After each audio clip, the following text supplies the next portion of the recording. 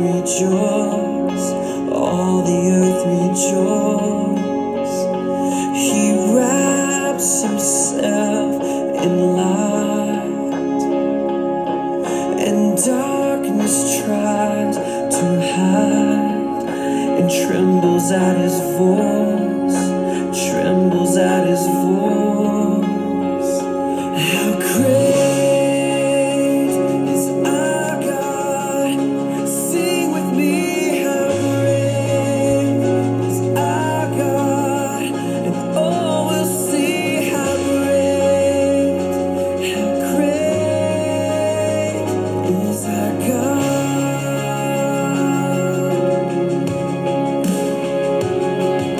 Age to age he stands, and time is in his hands, beginning and the end, beginning and the end. The Godhead three in one,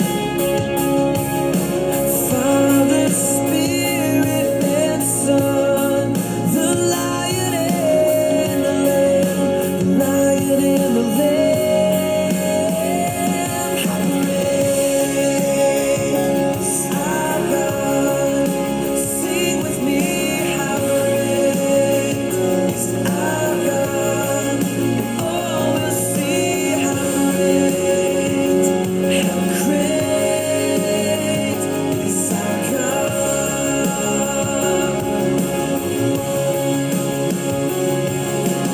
Name above all names, worthy of all praise. My heart will sing how great is our God.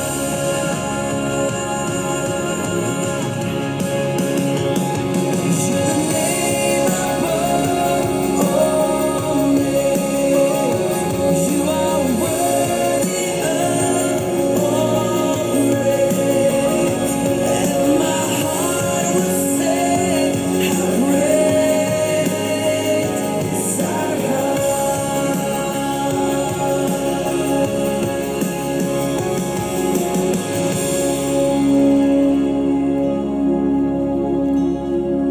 How great is our God? Sing with me, how great is our God? And all will see how great is our God.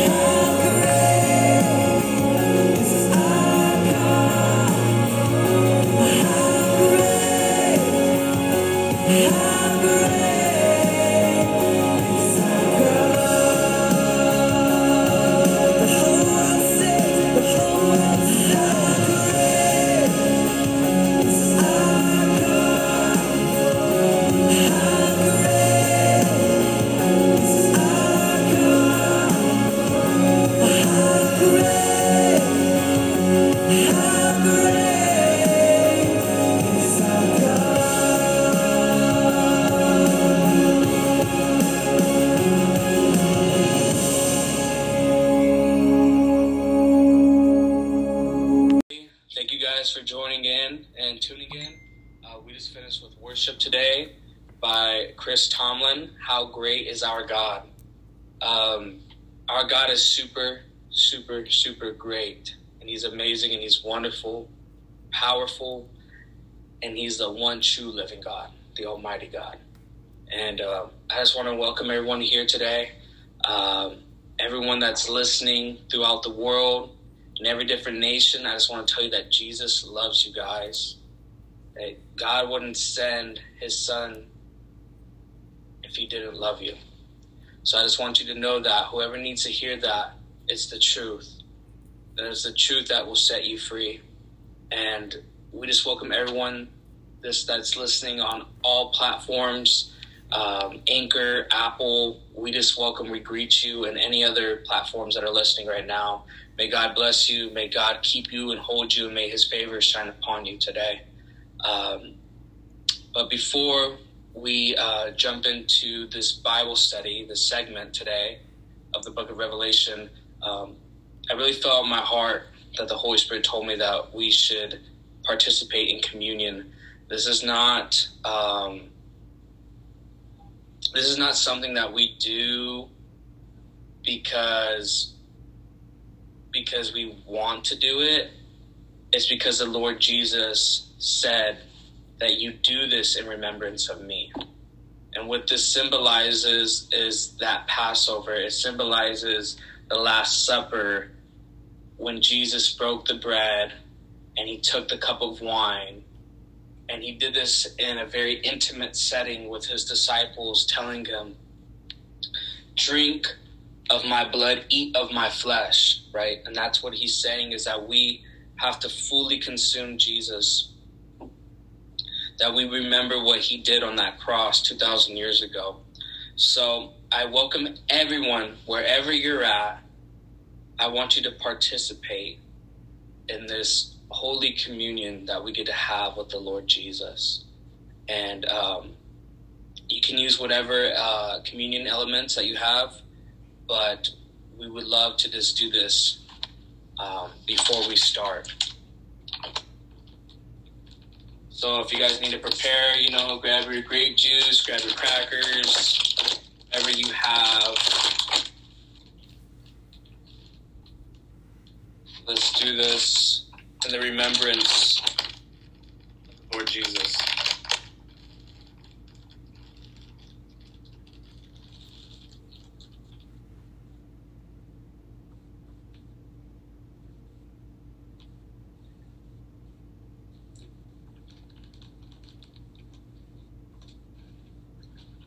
Okay. So we're going to take up our communion elements, everyone. So we're going to start with your cracker or your bread or whatever you have in your hands. What this symbolizes is that Jesus broke his body on that cross, that he paid for our sins with his body, right? By his stripes we are healed. By his chastisement he gave us peace. He was bruised for our transgressions. He was crushed for our iniquity. So we're going to do this in remembrance of him. So if we guys could be joined together as brothers and sisters in Christ all across the world, let's come in agreement. Lord God, we just thank you, Father. We thank you that we get to participate. What a privilege and honor it is to be in this communion with you. That without the blood of Jesus, there'd be no reconciliation towards you. And we just thank you that we are redeemed from every demonic power, that we're redeemed from the pit, that we're redeemed from the grave, and that we're given everlasting life through Jesus. That Jesus, this piece of bread or piece of cracker that we have represents your body. And we do this in remembrance and honor and reverence towards you, Jesus. And that we are disciples of you, Jesus. We thank you for your sacrifice. We thank you for the atonement of sins that you've washed on that cross for us. Thank you, Jesus, that you are the bread of life and that you give us satisfaction. And we're so grateful and thankful that you've healed us from the inside out, that you've given us your own Spirit to dwell and live with us, the Holy Spirit. And we welcome you, Holy Spirit, that you be upon us and that you would have your power flow through us in this time. So we break this peace in remembrance of you. We thank you for what you did. Now everyone, let's eat in remembrance of Jesus.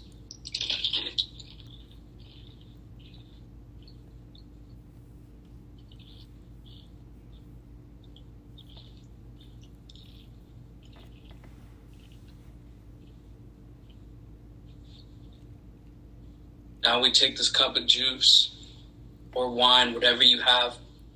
This signifies the new covenant that Jesus made with us, with all men and all women, all flesh.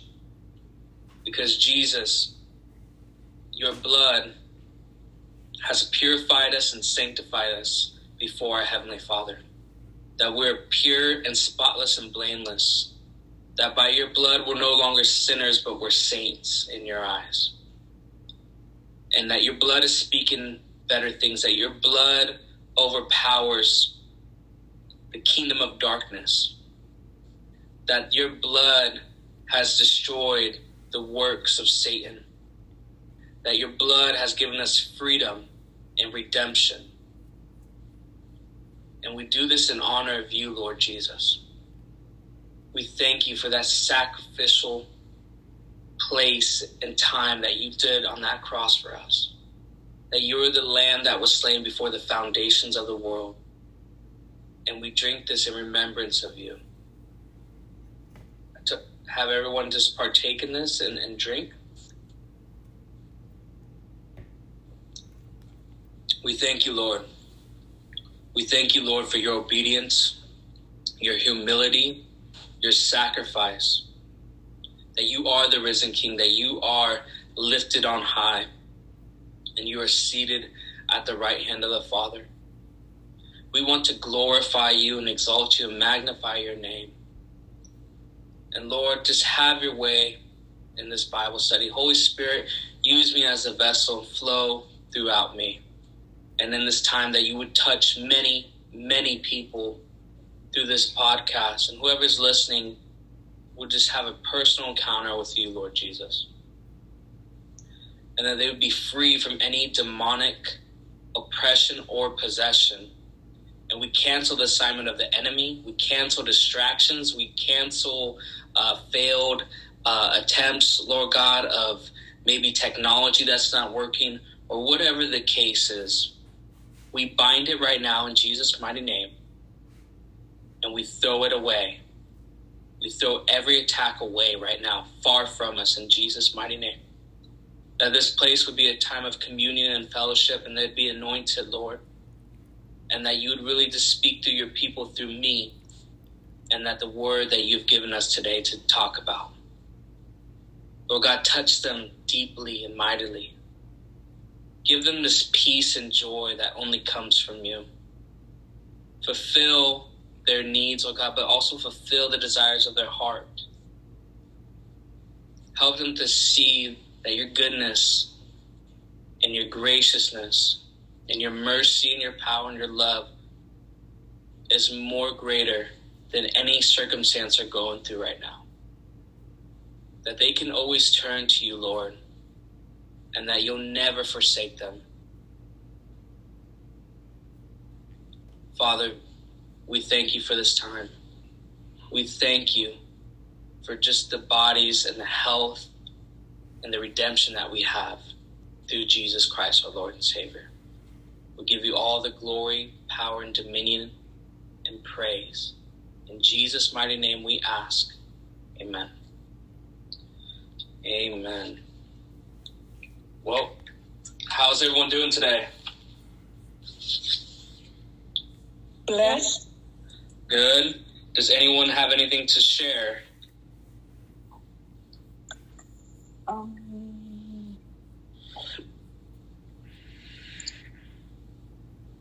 I do. Okay. But I always do. It's fine. Me too. Yeah. I had a mammogram done about a week ago, and they want me to do another test probably like in 2 weeks because they found some stuff there. I just want to let you guys know to pray for me that everything comes that there's nothing in there, just, whatever. It's just, whatever's in there is just natural. I don't want it to be anything else but that. And I'm asking for prayer. Okay. So has the Lord kind of revealed to you, like, any scriptures to stand on? Has he been speaking to you through this time about what to do next? Yes, he just says to just trust in him, and also to pray for the right doctor that's going to help me for other issues that I'm going through right now. Okay. And I'm going to just stand on that. And I've been praying healing scriptures that you gave me. And it built me up, and my spirits feel strong, and I'm not, I don't get depressed or anything like that. I'm just holding on to God's word right now. That's good. That sounds like you're on the right track, and I would just continue pressing on and to be in that place of surrenderance and that place of really depending on God in this time. Because he will make a way out. Even if you walk through the fire, doesn't mean that you have to be burned by it. Doesn't mean that you'll smell like smoke, right? It's literally the grace of God that we're able to do anything. It's by the grace of God. So just keep pulling on him and staying close to him, and he'll set you free. Amen. Amen. Yes, he will. Yes, he will. Does anyone else have anything to share?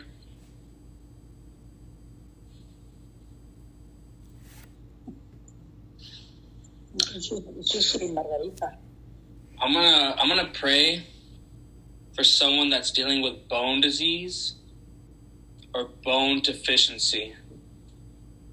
Whoever that is, if that's anyone here that's listening now, or someone that you know, or someone that's going to listen on the podcast, we're going to come in agreement right now. Lord, we just ask you and thank you for giving us this revelation that Christ, what you reveal, you heal. And it's through the power of the Holy Spirit, and it's by the bloodshed of you, Jesus, that makes things new and restores things. So, Father, we just give you the glory and honor and praise beforehand. We thank you, God, that your grace is flowing in us like rivers. We just thank you that your mercy is new each and every morning. We thank you that your love that is unstoppable towards these people that are listening to you right now. So whoever is dealing with bone disease and bone deficiency, I command bones be healed in Jesus' name. I bind you, you spirit of affliction, to get out in Jesus' name. Bones be restored and whole. Strength to the bones, Lord. Brand new.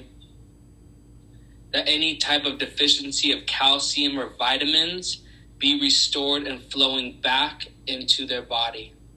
All their skeleton muscles and bones and tissue be healed and whole by Jesus' name.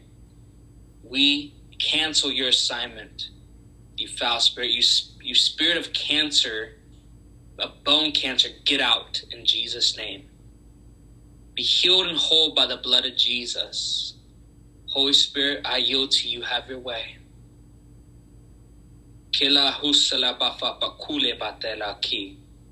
Be healed and whole in Jesus' mighty name.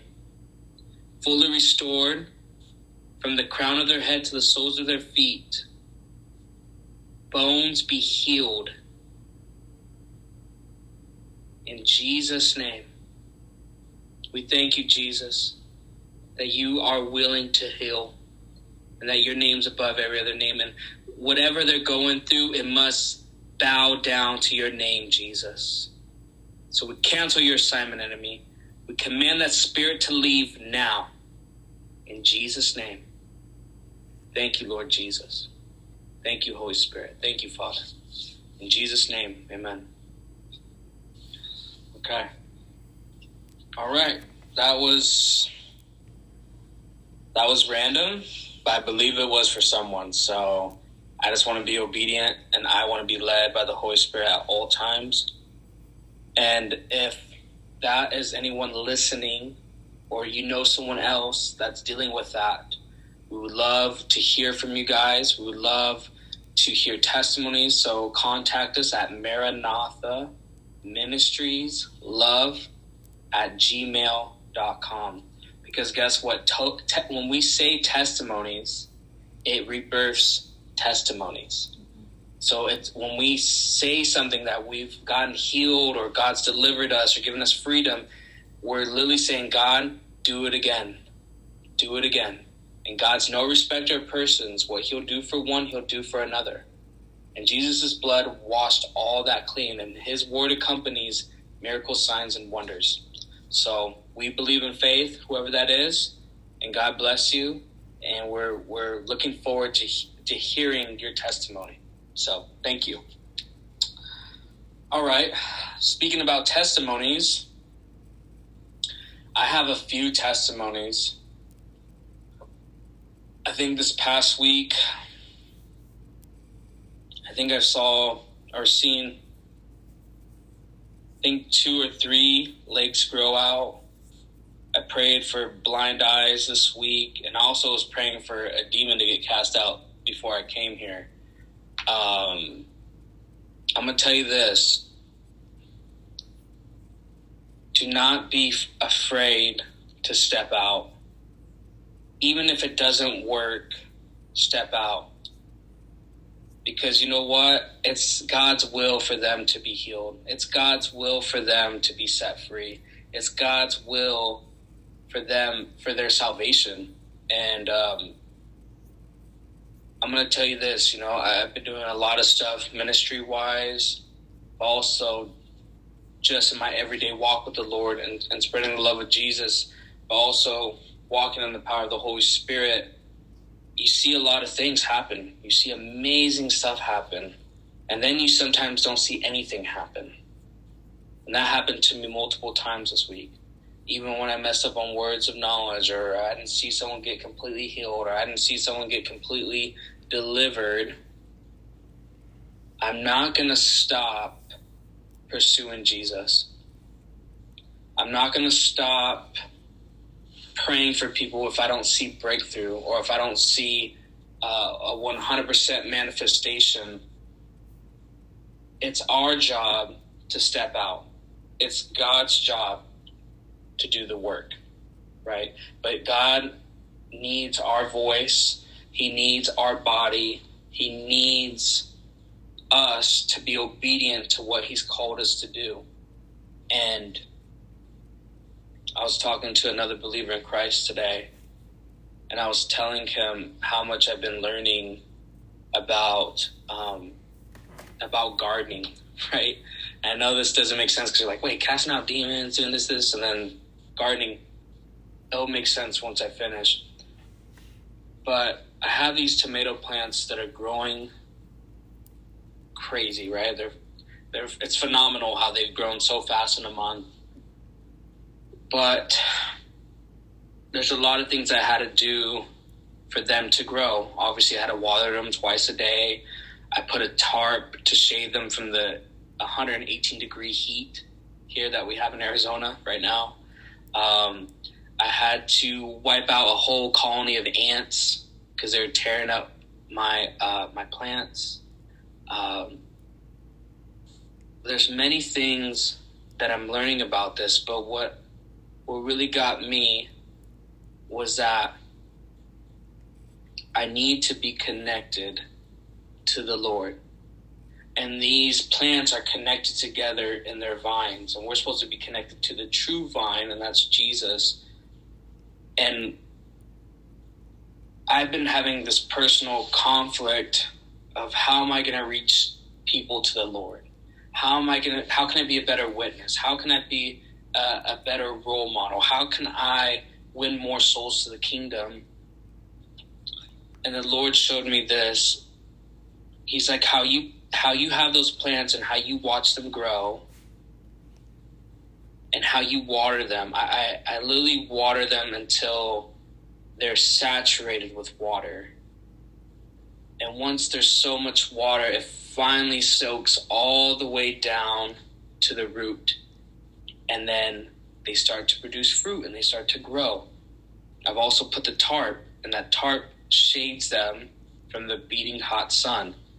But what the Lord gave me in this revelation, and I was talking to another believer in Christ, I have to have this tarp around my heart. I have to protect my heart at all times, because there's everything that's trying to get into my heart at all times. And it's biblical to guard your heart and to guard your mind in Christ Jesus. And the thing is that everything is wanting to sit on the throne of your heart, but Jesus is the only one that should be on the throne of your heart. And I can't express that enough, because you'll get so distracted. You'll think that you're doing the works of the Lord. You'll think that you're doing all this amazing stuff, but it's not by your works how you are going to heaven. It's by his righteousness. It's by the freedom that we have through the blood of Jesus, that we enter into his kingdom. And I realized the Lord was trying to show me that if I just barely watered my plant, it would die. If I constantly threw seed and never gave it water, never put in good soil, never did all this preparation stuff, it would die. And the Lord kind of showed me that if you water it till the water becomes so full it's visible, it finally gets deep into the root of the plant. And what I'm saying is that we, as believers in Christ, need to be connected to the life-giving water. That water we need to overflow with that water, because once we overflow, it's so easy to reach people. It's so easy to see people healed. It's so easy to see people delivered and set free. And the Lord's really teaching me in this time to really truly be dependent on him for everything that I do. And I'm telling you, I was so focused on, okay, I'm going to try to please you, Lord. I want you to delight in me today. I'm going to have this tactic and this tactic and this tactic to reach these unbelievers. And this is what the Holy Spirit told me. And it was so crazy. He gave me this revelation in the shower. It's crazy. The Lord will talk to you when everything is quiet, when you're just focused and you're not distracted by all these things. You have to get in a place of quietness with him. But he said, maybe your tactic's wrong. Maybe if you just stay connected to me, you'll be so overflowed that once you get by that person, you'll splash onto them. And you'll touch them without even you knowing. You're just overflowing out of that abundance that you have in your heart. And I notice when my plants that are filled with water, they thrive, because it's an overflow of nutrients that they're getting. Not preaching, by showing godly conduct and proclaiming the word of God, which will set men free, which will set women free. This is a game changer, guys. And I wanted to share that before we jump in, because it's so important, because I'm literally preaching to myself, because I have to get this, because I know I dealt with a lot of I got to do this for the Lord. I got to do this, and I got to do this. And I became so overwhelmed in my heart. And the Lord's like, you're not doing what you need to do first and foremost is spend more time with me. And all that other stuff will be easy. Okay? I love you guys, and just keep fighting that good fight of faith. But let the Holy Spirit correct you and prune you.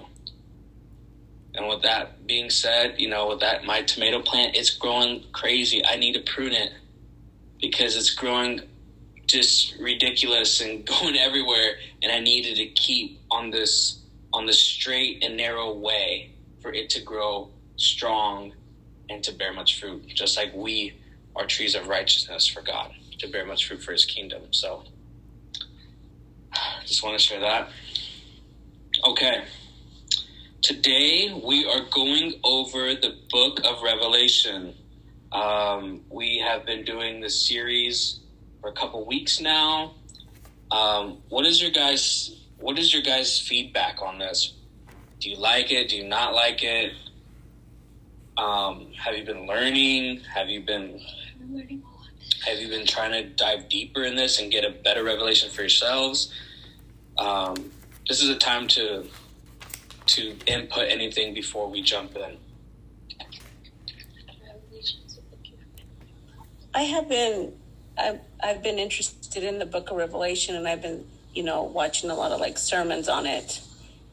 And a lot of the stuff out there is lining up to precursors. There's a lot of precursors coming down, the pipeline. And it's interesting how they say like a lot of prophecy is already being fulfilled in the book of Revelation. But it's neat to see like eschatologists that study it, and then they just kind of show you, like in the news and like what's going on, and it's amazing, like how it's already like accelerating. It's not quite there yet, but there's a lot of precursor stuff that can be used, and it's like, wow. Yeah. You're right about that. That's totally right. Also, Chelsea mentioned that you have to read it a couple times to really understand it. We have to do our diligence of studying the Word to be ready in season and out of season, to study ourselves approved, right?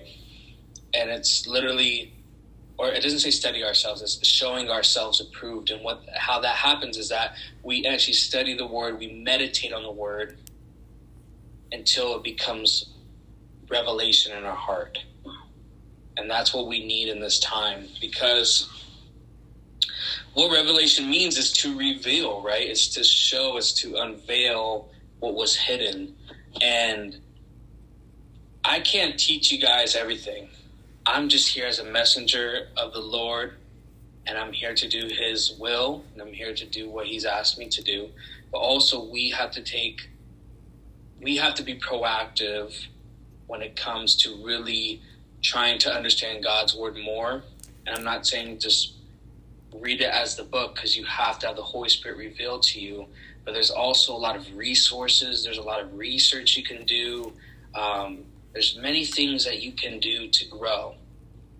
And I feel like the Holy Spirit in this time wanted me to talk about this, because a lot of churches don't talk about it. A lot of people don't talk about it. There's a lot of people I know that don't want to read it because they're scared. And it's not to be scared, or some people think it's not valuable. And it is valuable. All the Word is inspired by God. And all the Word needs to be read. It's 100% true from start to finish.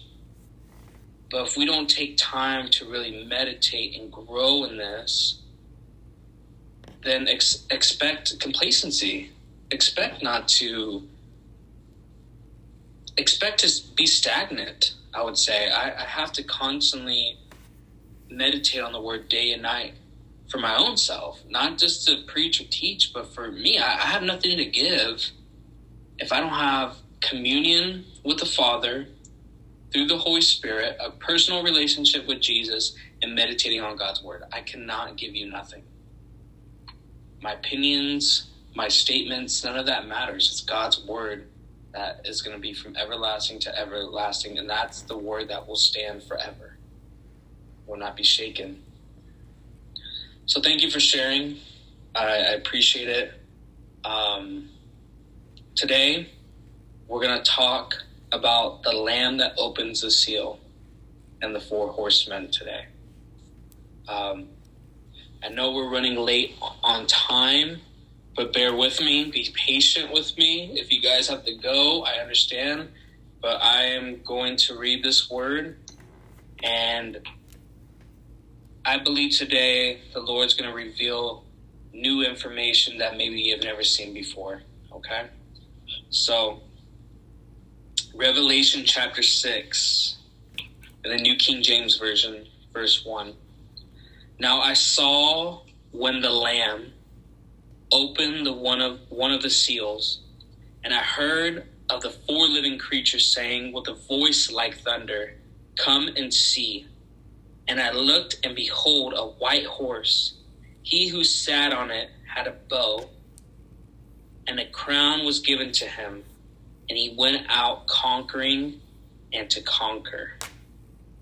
Now, the Lamb is Jesus, right? And what it says in the Hebrew, or actually says in the Greek, is Arnenian.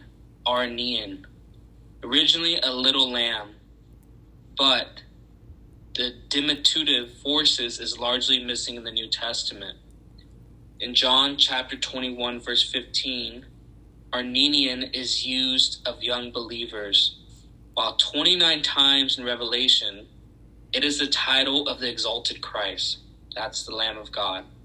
Arnenian is in the direct contrast to the beast. So the beast is what? Satan, right? The beast is Satan in that form of what he looks like. It doesn't, like, Satan doesn't look like, you know, like the ASU symbol with with a Sparky with the horns and the pitchfork and a tail. Satan doesn't look like that. If anything, he looks like an angel of light, and he looks beautiful and angelic and perfect, but he's deceiving. But these are just a representation to give you a difference, that Jesus is the Lamb and Satan, or Satan, is the beast, right? The beast is savage, cruel, hostile, and destructive. By contradistinction, thank you, Chelsea, our Lord as a lamb is gentle, compassionate, loving, and kind, innocently suffering and dying to atone for our sins. In Revelation, lion and the lamb combines the 2 elements of majesty and meekness. So when we say that Jesus is the lion and the lamb, it's majesty and meekness. So now you can explain that to someone. You know, what does it mean when they say, you know, he's a lion and a lamb? Well, yeah, he's the lion of the tribe of Judah. He also is a lamb that was slain before the foundations of the world. It's majesty and meekness. Okay? Also, I want to talk to, I was doing some research, and Greg Lowry, I think that's how you pronounce it, or Greg Lowry, was talking about the 4 horsemen, and I want to learn more about this because me and my grandpa have discussions about the 4 horsemen on a frequent basis. But I thought it was so interesting what he said about the first horseman. And I looked, and behold, a white horse, and he sat on it, had a bow, and a crown was given to him, and he went out conquering and to conquer. What his interpretation of what the white horse really symbolized was actually the Antichrist. Because the Antichrist is always trying to imitate the risen King, Jesus Christ. So when Jesus comes on a white horse with many crowns on his head, and he's the one that's victorious, Satan is always trying to imitate God, is always trying to reduplicate. He's always trying to have an anti-type for what Jesus is. So Jesus comes in the white horse. Well, that's what I love what Greg Lowry was saying. He was saying that the Antichrist starts the tribulation, right? He starts the 7 years of tribulation, but Jesus comes and ends the tribulation. So who's really victorious is Jesus. But this white horse also is interpreted by other, scholars and other theologians, is that the white horse as a symbol of international power, politics in the form of military conquest. Some others see the white horse rider as Christ continuing to move in triumph through his church during throes of falling events, conquering through tribulation and to conquer ultimately over all.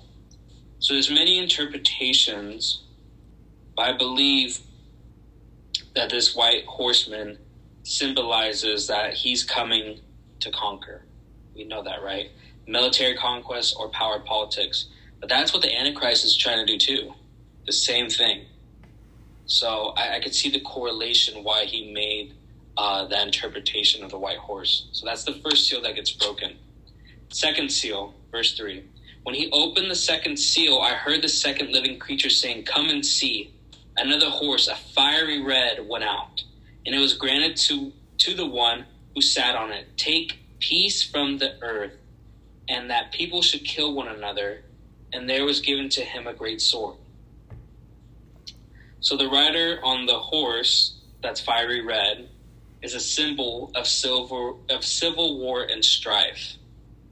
So it's pretty self-explanatory that peace will leave the earth, because now we don't have the Holy Spirit on the earth, right? There's not God's protection, right? It's the enemy has like they have full range to do what they want. And there'll be a lot of chaos. There will be a lot of killing and destruction amongst people, and people will start to turn towards people. And that I've always questioned that too, because you kind of think like, wow, there's so much violence, there's so much wars going on just in this time alone, but there is still a balance that I believe is God's grace and the Holy Spirit on the earth, that the world is not going in utterly chaos. There's still God's sovereignty. There's still God's provision, but also that balance where evil is not taken over fully. But once this happens, when the seals get broken, that's when all demonic forces have power and dominion over the earth.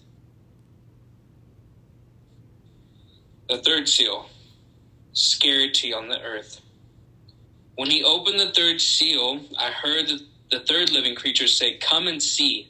So I looked, and behold, a black horse, and he who sat on it had a pair of scales in his hand. And I heard a voice in the midst of the four living creatures saying, "A quart of wheat for a denarius, and 3 quarts of barley for a denarius, and do not harm the oil and wine." So the rider on the black horse is the symbol of economic disruption. The problem is not famine, but inflation and scarcity. A denarius was the daily wage for a laborer back in the Jewish day, or not even back in the Jewish day, but back in history and time, which ordinarily would buy 8 times the amount of wheat and barley as under these conditions. So that just shows you that it's going to be 8 times more expensive compared to the loaf of bread that you pay for right now. Or it's going to be 8 times the amount of gas prices. Mm-hmm. You ain't going to be driving, you're going to be riding a horse. Mm-hmm. But to continue, the oil and the wine is a symbolic of luxuries. Likely means the famine is viewed as limited. It does not depict worldwide or rampant starvation. So if God really is pouring his wrath upon men and women that have rejected him, they've had the opportunity to receive Jesus like we do right now, right? There's grace and mercy in this time. But once the church is taken up with our groom, Jesus, all hell's going to break loose for 7 years. And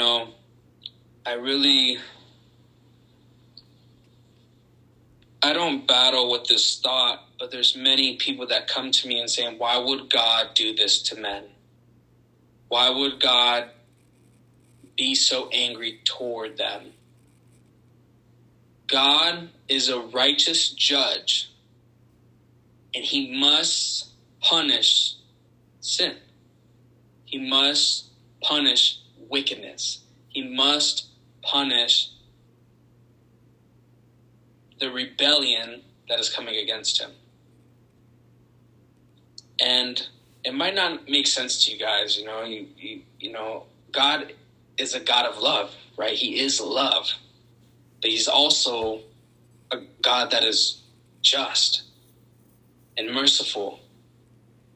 But if you choose to go against him, there will be consequences, right? Like, to clear this up, God did not make hell for you and me. He made it for the fallen angels. He made it for Lucifer and 1/3 of the angels that disobeyed, wanted to become like God, wanted to overthrow his kingdom, and now there's eternal judgment for that. There's eternal separation. He's like, you were with me in the beginning of time, and now you don't want to be with me? This is where you can go. But because once we sinned, once we've fallen short of God's glory, and we all have, we've all missed it, we have the decision to either make Jesus our Savior and our Lord, or to be away from him for all eternity. The choice is yours. The choice is yours. The fourth seal, widespread death on earth. Verse 7, when he opened the fourth seal, I heard the voice of the 4 living creatures saying, come and see. So I looked, and behold, a pale horse, and the name and the name of him who sat on it was Death, and Hades followed with him. And the power was given to them over the 4th of the earth, to kill with sword, with hunger, with death, and by the beasts of the earth. So the pale, actually in the Greek, is a color that's yellowish and green color. So it's not like pale white. It's actually a yellowish green color. So it's not a nice color. It's not something that's easy on the eyes. It's almost even a color of sickness. You know, I don't know if you ever watched those old cartoons where they turn kind of yellowish and green and look sick in the face. That's what I'm kind of imagining what that horseman would look like. It represents disease and death. Hades is seen to note on Matthew chapter 11, verse 23. Hades is just another thing of like hell, or Hades in the Greek mythology was like the ruler of hell. And I think this is what it's meaning. And I could be mistaken, but, you know, when we think of hell, we think of death. And they kind of are partnered with each other. If that makes sense. Because the thing is, Jesus actually freed us from sin, death, and the grave. All men are appointed to die once. But not all men are appointed to die twice. Right? And what I mean by that is that everyone has to die, right? It's inevitable. That's the wages of sin is death. But Jesus fulfilled that debt on the cross. So then when we die once, we're with him for eternity. But what this is saying is that when men die and they have to sit in that throne room of the judgment seat of Christ, then that's when they talk about the second death. And that will be shown further in the book of Revelation, and we'll cover more about that once we get to that chapter. So just to carry along, it says over the 4th, it says right here that, and the powers were given to them over a 4th of the earth.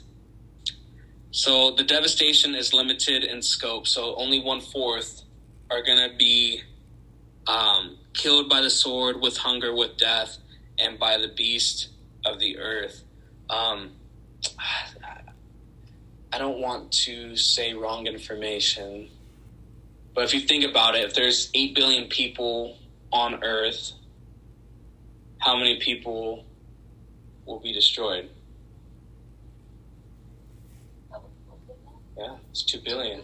2 billion people. 2 billion people. That's like But that's like all of India and all of China just gone. Just to give you a picture of what that looks like. But the thing is, though, if you're a Christian now, you're not. See, God says that you won't receive his wrath. That wrath is meant on the disobedient. That wrath is meant on the people that rejected him and rejected Christ and choose to follow Satan in his ways. So this is not a time to be scared. This is not a time to panic. This is a time to be grateful and praise and worship our risen King for what he did, that we wouldn't have to face the wrath of God, the condemnation of God. Remember when Jesus was in the Garden of Gethsemane and he was praying, and that was his last time before he got imprisoned and then crucified. And he was pleading with the Father, saying, let this cup of wrath pass over me, but not thy will, but your will be done. So Jesus took the cup of wrath upon himself, and became that living sacrifice. That's why Jesus is everything. Like, that's why Jesus is King. That's why Jesus is our Lord, our Savior, our Master, our best friend. Like, he did it all for us. He gave his life for us. And I think if we think about stuff like that and what we don't have to go through is amazing. Fifth seal, the cry of the martyrs, verse 9. And what a martyr is, just to give you an explanation, a martyr is someone that dies for their faith, that dies for the Lord Jesus through proclaiming the word of God and standing for their faith. When he opened the fifth seal, I saw under the altar the souls of those who had been slain for the word of God and for the testimony which they held. And they cried with a loud voice, saying, how long, O Lord, holy and true, until you judge and avenge our blood on those who dwell on the earth? Then the white robe was given to each of them, and it was said to them, that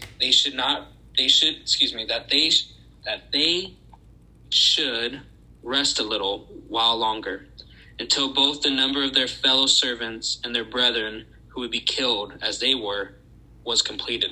So what Jesus is talking about are the people that are going to have to die for their faith, that do not accept the mark of the beast, that do not worship the Antichrist, right? That die without receiving that mark. And to further go along at what it says, under the altar, in ancient sacrifices, the blood which symbolized life was poured out at the base of the altar. So this is a symbolic reference that they're under the altar, so their blood has been shed, right, for the gospel of Jesus Christ. John saw the souls of all the Christian martyrs up until the time of the writing of the book of Revelation, and by implication, until the second coming of Christ. They were praying for the vindication of God's justice, not vengeance. That's good. His vindication of God's justice, not for vengeance. Those who dwell on the earth, and the white robes presents purity and victory. That's what we will receive. Rest a little while longer. God patiently delays the final judgment to give evildoers the opportunity to repent. Even though his saints continue to suffer, God is concerned for justice, but even more mercy. The five seals refer to military conflict and conquest, civil war, economic disruption, pestilence, murder, accidents, and persecutions. Now, I know a lot of people are like, well, we're going through the book of Revelation right now. No, we're not. But a lot of stuff that's happening are precursors to that. And a lot of things that we see today in our world have really showed that we're on that path. That the world is not going to get better, guys. It's going to get worse. And that's why we need to stay connected to our King. That's the only one that can save. The only one. Okay, help me, Holy Spirit. Disturbances. Verse 12. I looked when he opened the sixth seal, and behold, there was a great earthquake, and the sun became black as sackcloth of hair, and the moon became like blood, and the stars of heaven fell to the earth, as a fig tree drops its late figs when it is shaken by a mighty wind. Then the sky receded as a scroll, and when it was rolled up, and every mountain and island was moved out of its place, and the kings of the earth, the great men, the rich men, the commanders, the mighty men, every slave and every free man, hid themselves in the caves and in the rocks of the mountains, and said to the mountains and rocks, fall on us, and hide us from the face of him who sits on the throne, and from the wrath of the Lamb. For the great day of his wrath has come, and who is able to stand?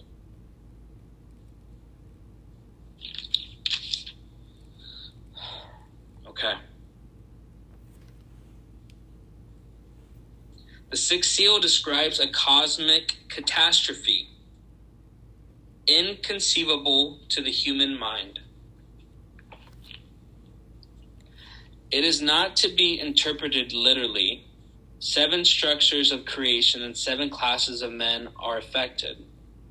This appears to be the final day of the Lord, the great day of his wrath, but yet remain the judgments and wrath of the trumpets and bowls. The end is not yet. We also say that these events have precursors in social upheavals and the rise and fall of empires and civilizations throughout history. The unsaved do not repent, but pray to nature for deliverance. The question, who is able to stand, is answered in the 2 interlude visions. And I'm going to go further into this, guys. The great day of his wrath. The pre-wrath rapture view sees the promise of 1 Thessalonians chapter 4, verse 17, and Revelation chapter 4, verse 10 being fulfilled. Just prior to this event, the church is kept out of this hour of consummate judgment upon the earth, but is present during the earlier segments of the Great Tribulation. In concordance with Jesus' words in Matthew chapter 24, 29, verse 31, the great day references not a single day, but the entire scope of the end time events, from the breaking of the seals to the final day of the Lord's wrath. So I believe that's quite interesting that we will be present during the earlier segments of the Great Tribulation. So the Lord is not going to destroy us, but we have to remain faithful all the way up till death to receive our crown of life that is promised to us by our King. And it says in God's word that whoever seeks to save their lives will lose it. And whoever loses their life for my sake will keep it. Now, I know this might be heavy and I know this might be scary, but the Lord says, do not fear, for I am with you. My peace I leave with you. I'll never leave you nor forsake you.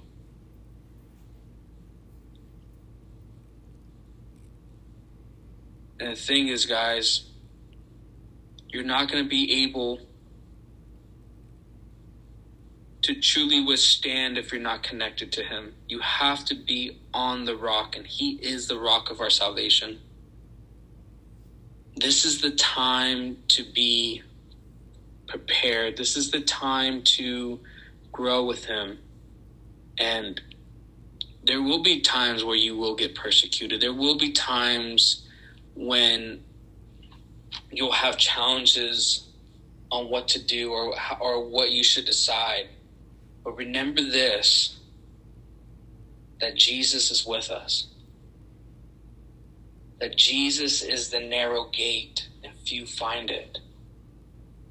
That we don't have to go on these detours. We don't have to go astray. We can stay with the Good Shepherd, and we shall not lack, right? He'll take us to pastures of running water, that will be protected by him. Even if you had to die for your faith, you're still protected. Your salvation is still protected. And I know this is hard to hear, but there will be a time where you will face trials and tribulations for your faith. There will be times where the enemy will be at your front door. But guess who's behind you? It's God. It's God Almighty that stands behind you. So do not fear, for he's with you. The sealed of Israel. Revelation chapter 7. After these things, I saw 4 angels standing at the 4 corners of the earth, holding the 4 winds of the earth, that the wind should not blow on the earth, on the sea, or any tree. Then I saw another angel ascending from the east, having the seal of the living God. And he cried with a loud voice to the 4 angels to whom it was granted to harm the earth and sea, and saying, do not harm the earth, the sea, or trees, until we have sealed the servants of our God on their foreheads. And I heard the number of those who were sealed, 144,000 of all the tribes of the children of Israel were sealed. So I'm going to break this down, and then we're going to continue reading. So we left off on the beginning of verse 5. It says, the 4 winds of the earth represent evil forces of devastation controlled by 4 angels. The 4 winds of the earth represent evil forces of devastation controlled by 4 angels. The east symbolizes the source of blessing. The seal is the invisible sign of God's protection, not from tribulation and death, but from God's wrath. I love that they cover that we're all pointed to die. And we're going to go through tribulation. God never promised us that this walk would be easy. He did promise us that we would not suffer God's wrath upon us because his son did that for us. Those sealed by the Holy Spirit are God's possession. Those sealed by the Holy Spirit are God's possession. In dramatic contrast to those who bear the mark of the beast. So we have the seal of redemption. We have the seal of promise. That's the Holy Spirit. And now the others that choose to follow the beast, to follow the false prophet, to follow the dragon, Satan, and the Antichrist, they have their own seal. That's the mark of the beast. And I'm going to continue going along. The sealed saints are depicted from 2 perspectives. First are the saints about to enter the Great Tribulation, represented by the symbolic number 144,000. Now what I heard, these 144,000 are the Jewish tribes, the Jewish nation, right? I know a lot of Jehovah's Witnesses, what they believe in is that, there's only going to be 144,000 that will enter God's kingdom. That's not true. If you read the word as it says right here, it doesn't say only 144,000. This is just showing the seal and the remnant of Israel and their tribes, that 144,000 are the basic military in division of the camp of Israel. That's what it means. and it just shows that these are God's chosen people that are going to be sealed. So verse 5, of the tribe of Judah, 12,000 were sealed. And the tribe of Reuben, 12,000 were sealed. And the tribe of Gad, 12,000 were sealed. Of the tribe of Asher, 12,000 were sealed. The tribe of Naphtali, 12,000 were sealed. The tribe of Manasseh, 12,000 were sealed. The tribe of Simeon, 12,000 were sealed. The tribe of Levi, 12,000 were sealed. Of the tribe of Issachar, 12,000 were sealed. The tribe of Zebulun, 12,000 were sealed. The tribe of Joseph, 12,000 were sealed. Of the tribe of Benjamin, 12,000 were sealed. So there's a lot of symbolic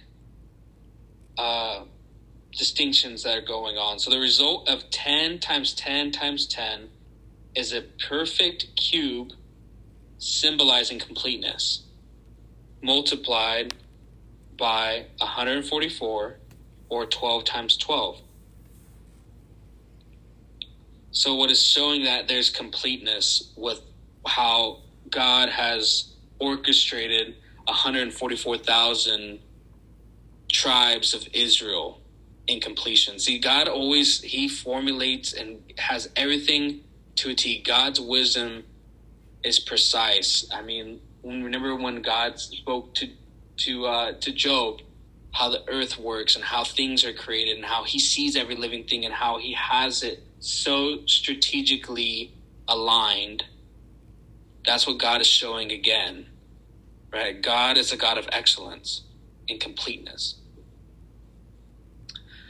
Verse 9, the multitude from the great tribulation. After these things I looked, and behold, a great multitude, which no one could number, of all the nations. Now this is all the nations. Tribes, peoples, and tongues, standing before the throne and before the Lamb, clothed in white robes with palm branches in their hands. So now this is all of us, guys, all of us. Crying out with a loud voice, saying, salvation belongs to our God, who sits on the throne, and to the Lamb. All the angels stood around the throne, and the elders, and the 4 living creatures, and fell on their faces before the throne and worshiped God, saying, Amen. Blessing and glory and wisdom, thanksgiving and honor and power and might be to our God forever and ever. Amen. Then one of the elders answered, saying to me, who are these arrayed in white robes? Where do they come from? And I said to him, Sir, you know. So he said to me, these are the ones who come out of the great tribulation, and washed their robes and made them white in the blood of the Lamb. Therefore they are before the throne of God, and serve him day and night in his temple. And he who sits on the throne will dwell among them. They shall neither hunger any more, nor thirst any more. The sun shall not strike them, nor any heat. For the Lamb who is in the midst of the throne will shepherd them, and lead them to living fountains of water. And God will wipe away every tear from their eyes. Oh, thank you, Lord. Thank you, Lord, for saving us. The great multitude is all the redeemed out of all the people, groups throughout all of history. That's amazing. So everybody. Everybody. White robes and palm branches symbolize righteousness and victory. A sevenfold ascription of adoration.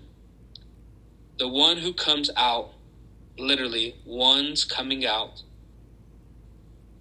A present particular expressing a continuous and repeated action, not a once and for all action. This is not post-consummation picture. Therefore, tribulation is to some degree taking place throughout the entire church. Now I'm going to stop there.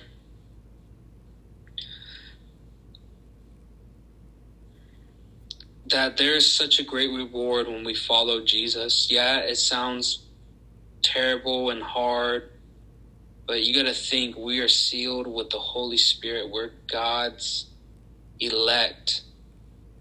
We're righteous and victorious through the blood of Jesus. And we're able to dwell with him, that there will be no more suffering. There will be no more pain. We will have that life-giving water flowing to us and through us and for us to consume. And God will wipe away every tear from our eyes. And I can't wait for that day until I see that. And I just want to give everyone the opportunity to know Jesus, but to make Jesus Lord and their Savior. And I just want everyone to bow their heads and close their eyes. Father, thank you for your word, that your word is true and it's living. Thank you, Lord, that you will not display wrath upon us, that even through tribulation or even death, you promised us your wrath wouldn't be spilled upon us, because Jesus took your wrath upon that cross. And that there's great reward following you and the Lamb that was slain before the foundations of the world. That's you, Jesus. That you are the good shepherd that leads us to life-giving fountains of water. That, Father, you would wipe every tear from our eyes. And that we're giving robes of righteousness and salvation and palm branches that represent righteousness and victory through you, Jesus. So if anyone that doesn't know the Lord or wants a relationship with Jesus today, Jesus is the only one that can set you free. Jesus is the way, the truth, and the life, and no man comes before the Father but through him. If you want to receive Jesus today, if you want to be part of God's kingdom today, if you want to receive the Holy Spirit today, if you want to receive this new life that Jesus has paid for, I want you to repeat this after me in all sincerity, wholeheartedly. Repeat after me. Dear Heavenly Father,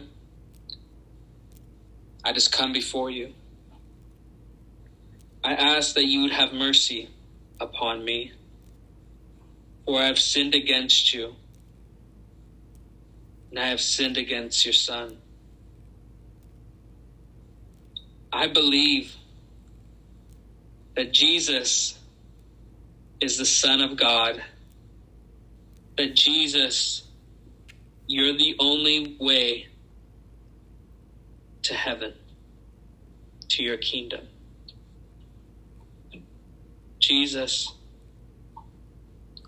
I ask you to wash all my sin away. Jesus, I believe that you died on that cross for me to cleanse me of all sin. I also believe that you have risen from the dead on the third day, resurrected and seated at the right hand of the Father. Jesus, I make you Lord, Master, and Savior over my life. Jesus, use this life to glorify you. Father, I ask you to fill me now with the Holy Spirit. I believe and I receive it in faith today, my salvation. I give you the glory, honor, power, and dominion. In Jesus' name, amen. Now, if you prayed that prayer for the first time, you are now a citizen of heaven. You are now God's elect. You are now sealed with the Holy Spirit. Thank you, Lord, that you are God's possession now. That you can enter God's throne pure and spotless and blameless because what Jesus did, not because what you did in your works. It's because of the finished work of the cross. So I would love if you guys would contact us. We'd love to give you resources. We'd love to help you out in your faith walk and disciple. Just contact us again, Maranatha Ministries Love @gmail.com. If that is it, if anyone has any questions, this is your time to ask. If not, we are done. I'm sorry that we went over time today, but I never want to rush God's word. God's word is so important, and we need to spend time really growing in his word. So any questions, anything anyone like to go over?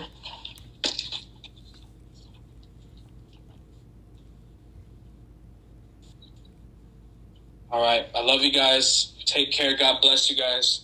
Record.